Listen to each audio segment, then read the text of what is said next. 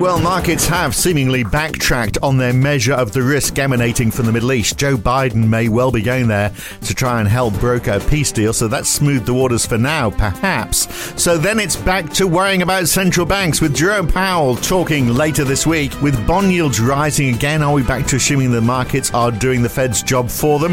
And the UK wages numbers today, after a fairly hawkish talk from Hugh Pill, and in fact quite a lot of numbers out in the next 24 hours, so pay attention. It is Tuesday, the 17th of October, 2023. It's the morning call from NAB. Good morning.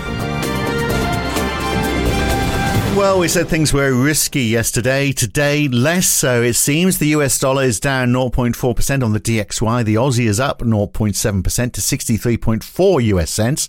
The Kiwi dollar climbing just as much. The pound is up 0.6%.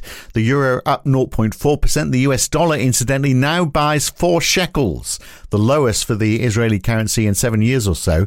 And bond yields are rising. 10 basis points added to 10-year treasuries, back up to 4.71%. 9 basis points added to 10-year gilts, 5 for 10-year bunds in Germany. Aussie 10 years have gone from 4.46% yesterday evening, then up 5 basis points on futures overnight. And US equities are rising, up 1% for the S&P 500, 0.9% for the Dow at close, 1.2% for the Nasdaq. In Europe, we saw a 1/3% climb for the DAX and the Euro Stoxx 50, 0.4% up for the FTSE 100.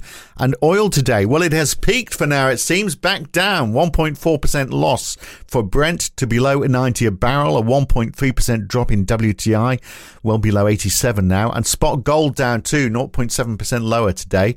Just taking stock of the situation, perhaps. Sky Masters joins me from NAB in Sydney. I mean, I guess there is some hope now, isn't there, over Israel and Gaza, in that ground troops haven't moved in yet. Antony Blinken, the US Secretary of State, is still flying around the Middle East trying to find a resolution. And maybe there's talk that Joe Biden may be flying into Israel as well. So whilst things haven't got any better, they haven't got much worse, and there is hope. Hence, we're seeing a reversal in bonds and stocks today. Morning, Phil. Yeah, you're correct. I think you're looking at price action overnight. You'd say it reflects a bit of a mild risk-on tone following the risk-off session that we had on Friday. Looking at US Treasuries, they've pretty much reversed the rally that we saw on Friday. So choppy price action continues, and overnight in a lack of any key data releases and new information, markets seem to have settled. Well, I mean, the information we did have, as you say, not a great deal. We had the US Empire Manufacturing Survey that came in at minus 4.6, slightly better than the minus 6 that was expected, down from a positive 1.9 in September, though. We saw new orders drop a little. The index for employees and hours worked increased a little, and future business conditions moved down only 3 points to 23.1. So there's still some optimism around.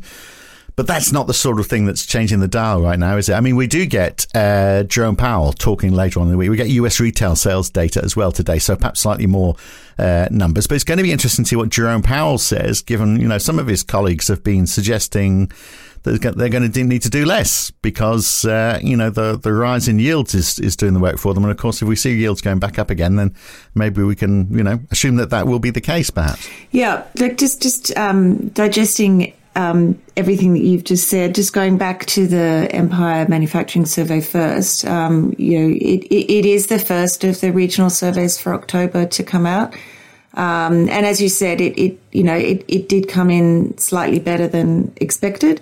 But, obviously you have seen that index drop back below zero. Within the detail, looking at the inflationary components, the prices paid measure was little changed, but prices received did fall to a 3-month low.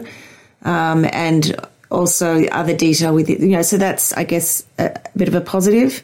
And in terms of other details, sort of delivery times and order backlogs actually fell quite sharply. So they're sort of potentially signalling pressure on margins going forward. So a regional survey, so not market moving, and the first of a series of surveys. So we don't want to draw too much out of it. But I guess at the end of the day, it was a bit of a sort of a positive start to those surveys in terms of if you're looking at inflationary pressure.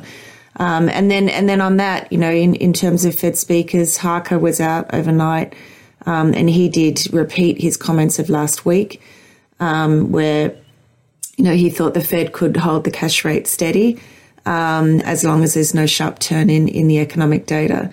So, I guess pointing to that, maybe the Fed has done enough. And so to your point, Powell is speaking later this week. And I think that's really the focus for investors this week, in terms of gaining, direction from here. If you look at US 10 years, they're at 470 at the moment. So that's bang in the middle of the 450 to 490 trading range that we've seen month to date.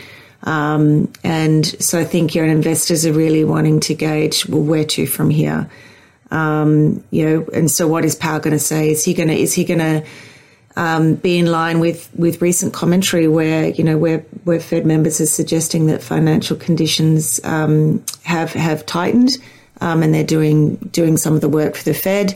That being the case, then maybe they're done. Maybe they don't need to deliver one more rate hike. Yeah, well, that is quite different, isn't it, to the sentiment that we're hearing from the Bank of England? Not the whole of the Bank of England, but their chief economist, Hugh Pill, who had, maybe this is a bad choice of words given where the world is right now, but he said it is important that we do not declare victory prematurely. He was talking about the fight against inflation, thank goodness. He said the movements down in headline inflation have been relatively mechanical so far. The question is as to whether they raised rates further was a question that was finely balanced, he says. This from a man who voted to keep things on hold last time, but maybe not next time. And interestingly as well, he's blamed Brexit for where they are. Fancy that, because he says it kept the labour market tighter, so wage rises could happen that weren't matched by the increase in productivity. And on that, we get UK wages data today, so we'll see what impact that is having. But he is certainly sounding a bit more hawkish than perhaps we're seeing on the other side of the Atlantic right now. Yeah, so Peel was definitely more hawkish overnight, but not all BO members are taking that hawkish stance. As you say, you've got the UK wages data out tonight, so an important bit of information to digest ahead of the next BOE meeting. But if you look at market pricing, the market is expecting the BOE for the moment to be on hold in November, but they do still favour the risk of one more hike in the cycle by the BOE. And I think that's something that you're seeing across the board with expectations for central banks. So, not necessarily pricing in a full rate hike in the coming months from central banks, but definitely sort of close to pricing in a full hike by the early 2024. So, while maybe we think that central banks have done enough, we're not quite there yet for markets to be pricing in imminent rate cuts. The price action says that we're not quite sure that they actually have done enough. And so that's why, the data is really important. And that's why I think you're seeing this choppy price action particularly within bond markets, because there's that uncertainty of where to from here. Well, the direction is right in almost every case, isn't it? But it's the speed of that direction, which I think is the point that Hugh Pill was making. So we can see, a lot of that headline inflation is, as he's saying, mechanical measures. The fact is it's staying higher for too long. That's the problem that they're fighting against. Yes, yeah. It's this stickiness. So, it is heading in the right direction, but probably not as fast as many would have hoped to have seen. That's why you've got this, the Fed out there, sort of that high for longer rhetoric is maybe we've done enough in terms of tightening policy, but we're a long way from being able to ease policy because inflation is still too high. Back to Table Mountain. That's where we are. So Japan saw a big fall in industrial production in the final numbers for August yesterday. Quite a change in the revision, though. So down 1.8% in July, then down 0.7% in August, when zero was what was expected. It was expected to be flat. New Zealand seeing things improve a little. Their performance of services index yesterday was up a little bit, 50.7, so back into expansionary territory. So up 3 points since August. New orders was higher, and stocks and inventories fell a little bit. But perhaps that's yesterday's news now. But will it have much? Well, it won't have much of an impact on New Zealand's Q3 GDP. So hence not much of a market reaction to that. But perhaps more important, Q3 CPI for New Zealand coming out today. What's that going to tell us?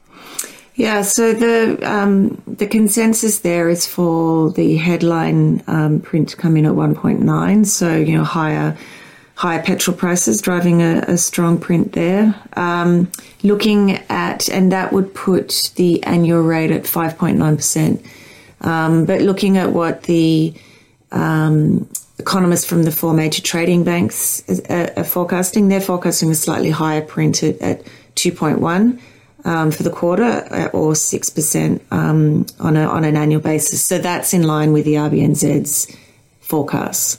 But I guess in terms of the policy outlook, it's the core measure which is in focus, and the consensus is for non-tradables inflation to be pretty sticky, still at 1.8%. So relatively high print expected in for Q3 New Zealand CPI today. So that's putting them in the same place as just about every other central bank that we've been talking about. The potential for one more hike, but certainly for longer. Definitely. Yeah. Yep. So Canadian CPI as well today. We also get the NAHB Housing Market Index for the US. We get the German ZEW survey. Earnings season in the United States, of course, is underway. Is that going to jolly along the equity markets a bit? Perhaps. I mean, they're up today, but we haven't had any earnings this week. But we get the Bank of America, Goldman Sachs, Johnson & Johnson before the open tomorrow. But, of course, everything could turn on a dime or a shekel, depending on developments in the Middle East. So we'll have to watch that closely, of course. Good to talk, Sky. Catch you soon. Thanks, Phil. And let's hope there is some sort of resolution, not just for the calmness in the markets, more importantly, really, to save lives. I think everyone's been shocked by what's happened in the last week or so. So, till tomorrow, I'm Phil Dobbie for NAB. Thanks for listening today. Catch you in the morning.